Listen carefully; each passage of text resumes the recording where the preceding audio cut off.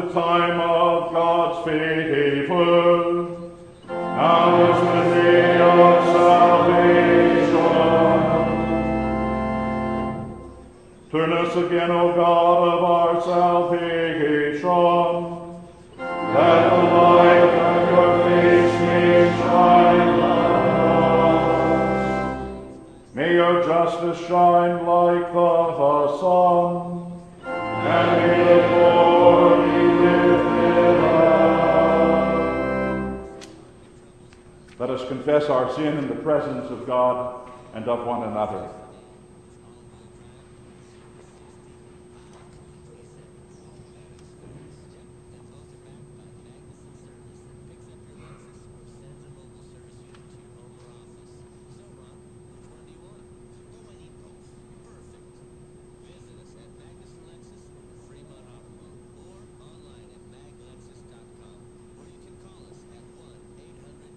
Holy and gracious God, I confess that I have sinned against you this day. Some of my sin I know, the thoughts and words and deeds of which I am ashamed, but some is known only to you. In the name of Jesus Christ, I ask forgiveness. Deliver and restore me, that I may rest in peace. By the mercy of God, we are redeemed by Jesus Christ and him crucified. In his stead and by his command, I forgive you all of your sins in the name of the Father and of the Son and of the Holy Spirit. Amen. Rest now in his peace. Amen.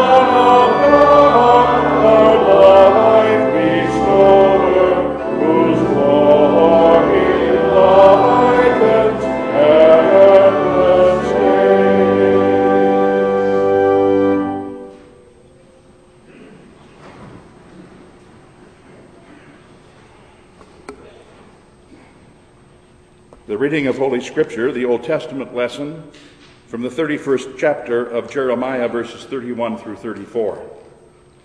Behold, the days are coming, declares the Lord, when I will make a new covenant with the house of Israel and the house of Judah, not like that covenant that I made with their fathers on the day when I took them by the hand to bring them out of the land of Egypt, my covenant that they broke, though I was their husband, declares the Lord. But this is the covenant that I will make with the house of Israel after those days, declares the Lord. I will put my law within them, and I will write it upon their hearts, and I will be their God, and they shall be my people. And no longer shall each one teach his neighbor and each his brother, saying, Know the Lord, for they shall all know me, from the least of them to the greatest, declares the Lord. For I will forgive their iniquity, and I will remember their sin no more. This is the word of the Lord.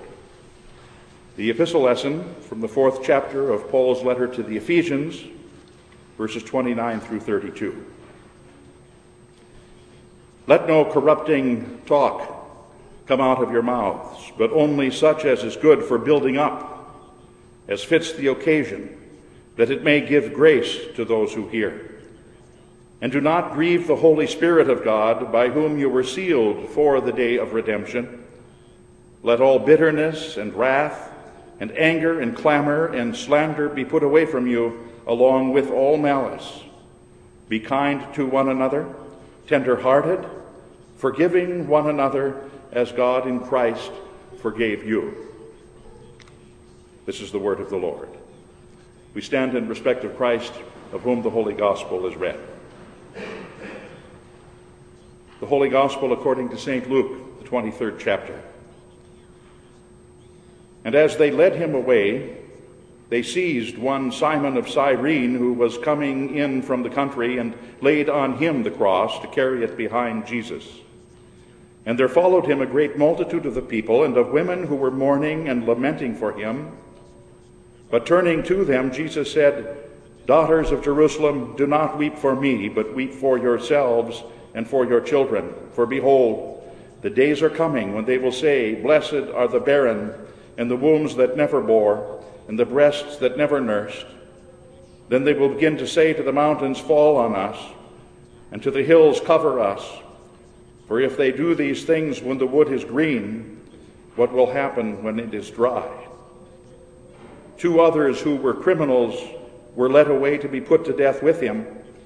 And when they came to the place that is called the Skull, there they crucified him, and the criminals, one on his right and one on his left.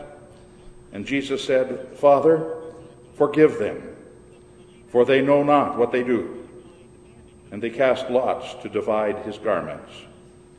This is the gospel of our Lord.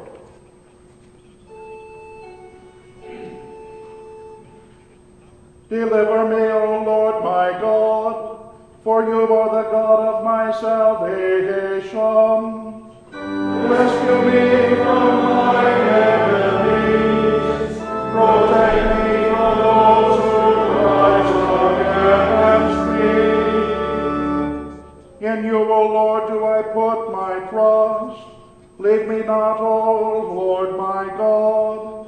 Rescue me from my enemies. Protect me from those who rise against me. Deliver me, O Lord my God, for you are the God of my salvation. Rescue me from my enemies. Protect me from those who rise against me. We continue with the catechetical confession.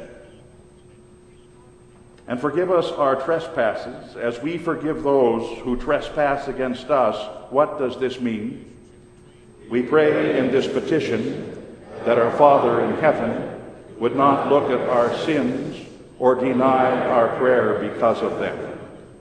We are neither worthy of the things for which we pray, nor have we deserved them. But we ask that he would give them all to us by grace, for we daily sin much, and surely deserve nothing but punishment. And so we too will sincerely forgive and gladly do good to those who sin against us.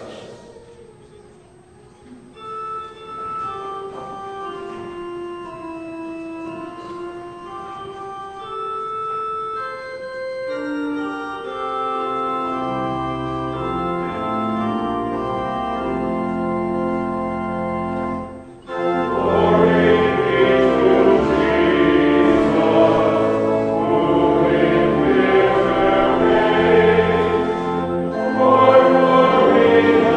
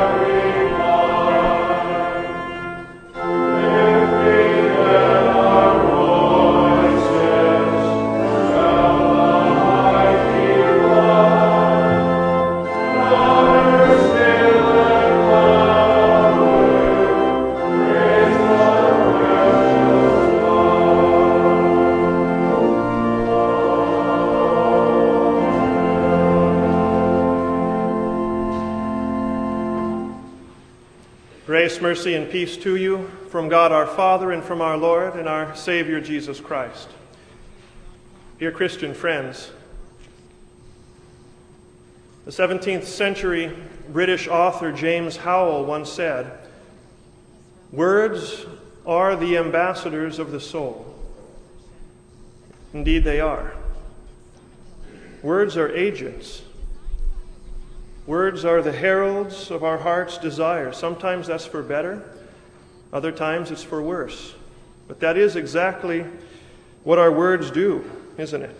Our words make known to others what lies deep within us. Think about it. Words, sometimes because they are so few in number, can reveal a heart heavy with sadness or grief. Words also make known the soul that's light with delight. Words betray the soul that's heavy with guilt, and they don't easily keep hidden that heart that's in love. Indeed, they are the sent representatives of our inner thoughts and our emotions and our cares. James Howell was right when he said it. Words are the ambassadors of the soul. In the coming weeks, we'll keep this well in mind. For during the season of Lent, we will, in these Wednesday evening services of prayer and preaching, we'll consider the words of our Lord Jesus, his agents, of his heart. Now certainly, while any word of his is well worth considering and does certainly bring to us what lies deep within the heart of God, we consider in these coming weeks the very words that he chose to utter with his dying breath. For are there other words that a man would have mean so much as these? His dying words? Is there another time when we would choose our words so carefully as when our words, like our breaths, are numbered? Many of you know that from firsthand experience, personally in your own lives. Perhaps the words that you chose to speak to a loved one as that loved one was dying. I was intimately reminded of it just a few weeks ago as I had the chance to talk with my grandfather on the day that he died. There are perhaps few other words exchanged in life that mean as much as the words that we would speak with our dying breath. And so, in the coming weeks, we consider those very, very special words of our Lord. The words of his, the ambassadors that he chose to send to us. The words that he chose to utter with his dying breath. Tonight, being this the first week of our 5-week Lenten series, it's fitting that we consider his first words that he spoke to us from the cross. The first words that would bear to us and represent to us the heart and the very soul of this one who speaks them. St. Luke records these words for us from the cross. You heard them reported to you tonight. These are the words that serve as our sermon texts. Luke writes, "And when they had come to the place called Calvary, or the skull, there they crucified him, and the criminals, one on his right hand and the other on his left. And then Jesus said, 'Father, forgive them, for they know not what they do.'" What words? What first words? What first words they are. Ambassadors are they, words that reveal to us the heart of our Lord Jesus Christ, who even while they're hanging in the stead of mankind, put there by mankind, yet he pleads for pardon on behalf of mankind. Father, he says, forgive them. Note this well, with his words, friends, he didn't curse his executioners, which, well, probably was the common language of the condemned. He didn't hurl words of insult at the passers-by who looked upon him and his undue shame, and there they wagged their finger at him and they shook their heads at him. Note that neither did he send words of ridicule and condemnation down upon those standing below, who certainly were sending their words of ridicule and condemnation up towards him. None of these things he did with his words. but rather his words confirm what his nail-pierced hands and feet and his thorn-encircled brow already tell us of his heart. Father, forgive them. Forgive them. And if you want to know the heart of the Father, then look at the Word that he sent. Look at the Word made flesh, hanging on Calvary's cross. See the ambassador of the Father, Jesus Christ. For God so loved the world that he spared not his own Son. That's his word to you. That's his heart. In fact, it's in a hymn that you know well, "O bless the Lord, my soul." The last verse of that hymn sums it up so well for us, the heart of the Father. It goes this way: "His works and his laws and his ways he made by Moses known, but showed the world his loving heart in Christ, his only Son." Father, forgive them. Those are heart-revealing words.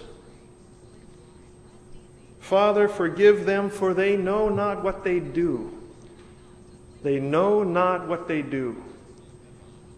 Now, no doubt that was true of the Roman soldiers there, who very probably didn't realize, despite the regal title that he wore, simply probably didn't realize just who in the world it was that they were mocking, who it was they were torturing, who it was that they were executing as they coldly and they mechanically carried out their marching orders.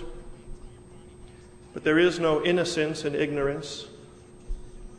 And are we any less guilty than those rugged Roman hands when we would rather blindly march to the drum of the world, ignorant? And so often content to be ignorant, not knowing what we do, not knowing just how our Lord would have his redeemed sons and daughters live, not knowing how he would have us speak to one another, or not knowing how he would have us think of one another, or live with one another, or forgive one another, or bear painstakingly with one another, just as God in Christ, as we heard in that epistle reading, just as God in Christ has been so loving and forgiving of us and painstakingly borne with us. Knowing not the grave consequences of sin in general, of our sins in particular, we tend to think on it all too lightly, don't we? We know not what we do. We know not what damage we've done. And it's certainly true even of us Christians, just as those soldiers, for instance, didn't appreciate the word and the work of God that was right there before them on that day. So also we tend to underappreciate, and I mean all of us, we tend to underappreciate and undervalue the eternal significance of the Word of God that's before us even here today. And the work that our Lord is doing, the eternal work of eternal significance that He's working in us here tonight. The Word, each and every time we hear it or read it or receive it, wrapped up in the sacrament there. We know not what we do, and how true that is of us Christians. It's because of that old nature in us continually urging us to march to that unchristian beat. We so often find ourselves knowing not what we do, even when we well should know what we do and what we are to do. So often, though, don't we feel like St. Paul? St. Paul, who describes it so well in the book of Romans, in speaking of this lifelong contention that exists between the new and the Spirit-born man in us that yearns to do what God would have us do. The contention between that Spirit-born man and the old sinful nature in us, which always and ever, until it finally dies on our last day, yearns to do that which God does not want us to do. Paul describing that lifelong contention in Romans. And don't we so often feel like him when he writes, "For what I am doing, I do not understand," he says, "we know not what we do. For what I will do, or what I will to do," he says, according to the new man, "what I will to do, that I do not practice, and what I hate, that I do." We know not what we do. But his dying words tell us plainly that Christ Jesus knew exactly what he was doing there on the cross. Father, forgive them. They know not what they do. An intimate prayer, intimate words, spoken between the eternal and beloved Son of God and his eternally loving Father. Words made known to us precisely so that we may know, even here today, what's in the heart of God. The Son, with his thoughts and his words and his deeds, with his own blood, the Son of God pleads pardon for us. And the Father forgives us. How can you be sure? Take his word for it. Take his word for it. For he left his word there on the cross to become our sin for us, to know for us the punishment of sin, that we, the forgiven, need never, ever know. And now, risen to life, Christ Jesus, he now lives to make intercession for us still. To this very day, in this very hour, indeed to this very minute that we sit here, the Son of God is risen and at the right hand of the Father pleading. And forever invoking the blood that he once shed on the cross. His blood ever pleading our forgiveness, and the Father ever forgiving. The Father ever true to his word. With his dying breath, our Lord chooses these very words: Father, forgive them, for they know not what they do. My friends, these indeed are words to live by, and they are most certainly words to die by. When the great Western Church Father Augustine of the 5th century, a bishop in northern Africa, when he was near death and his strength was ebbing away, he pleaded with one of his friends to paint on the wall opposite his bed the words of the 32nd Psalm. And you might well know these words. Blessed is the man whose transgressions are forgiven, whose sin the Lord does not count against him. And the dying Augustine, he lay there gazing at those words, clinging to those words as the darkness closed in upon him. But I ask you, are there better words to cling to in life and in death than the words of our Lord? I say not. For when all is said and all is done, there is no other word that remains but his. A unique testament to that lasting word of God sits not far from New York City. In the shadow of that great metropolis, there's a cemetery. And within that cemetery, there's a peculiar grave marker. And on that headstone, that peculiar headstone, is etched but one single word, and the word is forgiven. That's it. Forgiven. There's nothing else. No name, no date of birth, no date of death, no words of praise for the departed. Just that one single and solitary word. Forgiven. And yet, what other word would be more fitting than this one? Because forgiven is how we stand. It's how we stand in life, and it's how we stand with our dying breath. Forgiven because the Father has in word and in deed forgiven us completely in his Son. Father, forgive them, for they know not what they do.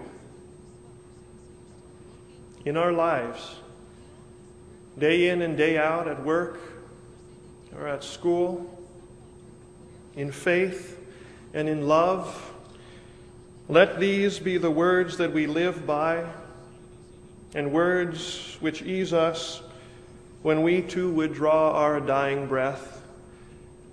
Father, forgive them, In the name of our Lord Jesus Christ. Amen.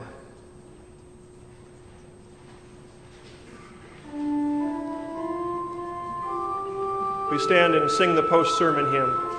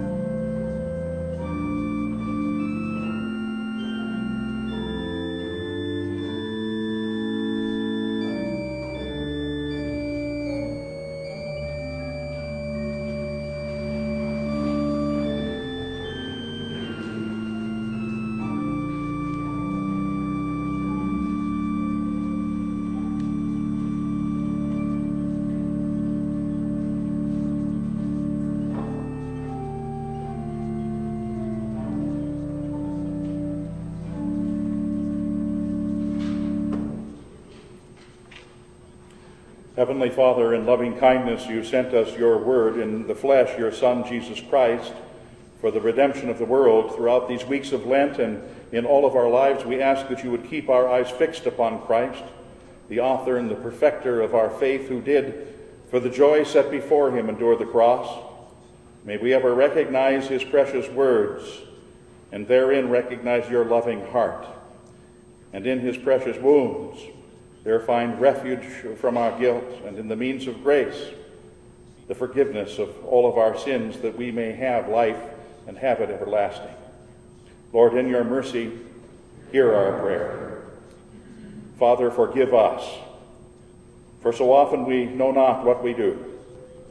By your Holy Spirit, keep us in your word, that we may know your will for us and be guarded from the tempter and his enticements, lest we fall. In life and in death, help us to live by the dying words of your Son, who pleaded for our forgiveness. And help us to forgive others, even as we have been forgiven. And lead us always to find solace and assurance in the knowledge that in Christ we stand forgiven. Lord, in your mercy, hear our prayer. O Christ, the life of all the living, the healer of souls and bodies, extend your hand of healing and touch those among us who are sick and suffering, those recovering from infirmity or injury, or those preparing for surgery. We think especially tonight of the sister of Karen Lehman, who is suffering with cancer, and we ask your special blessings upon her. We ask, too, that you bless our sister in Christ, Marna Anderson, in her illness, and Paul Dewell, our brother in Christ, in his, Chris Heinz, and so many others among us. Lord, in your mercy, hear our prayer. Assure them all of your daily presence and care, and grant that they might be restored to health according to your will. Move us out of compassion for them to reach out to them and assist them as we can, encouraging them through our concerns expressed, our prayers offered, and the compassion shown toward them. Lord, in your mercy, hear our prayer.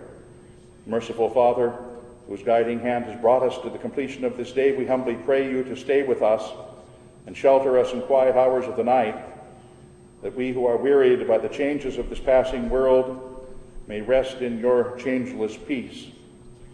Hear us for the sake of your Son, Jesus Christ our Lord, who has taught us to pray. Our Father, who art in heaven, hallowed be thy name. Thy kingdom come, thy will be done, on earth as it is in heaven. Give us this day our daily bread, and forgive us our trespasses, as we forgive those who trespass against us. And lead us not into temptation, but deliver us from evil. For thine is the kingdom, and the power, and the glory, forever and ever. Amen. I thank you, my heavenly Father, through Jesus Christ, your dear Son, that you have graciously kept me this day. And I pray that you would forgive me all my sins where I have done wrong, and graciously keep me this night. For into your hands I commend myself, my body and soul and all things. Let your holy angel be with me, that the evil foe may have no power over me. Amen. The grace of our Lord Jesus Christ, the love of God, and the fellowship of the Holy Spirit be with you all. Amen. Amen. Amen. Amen.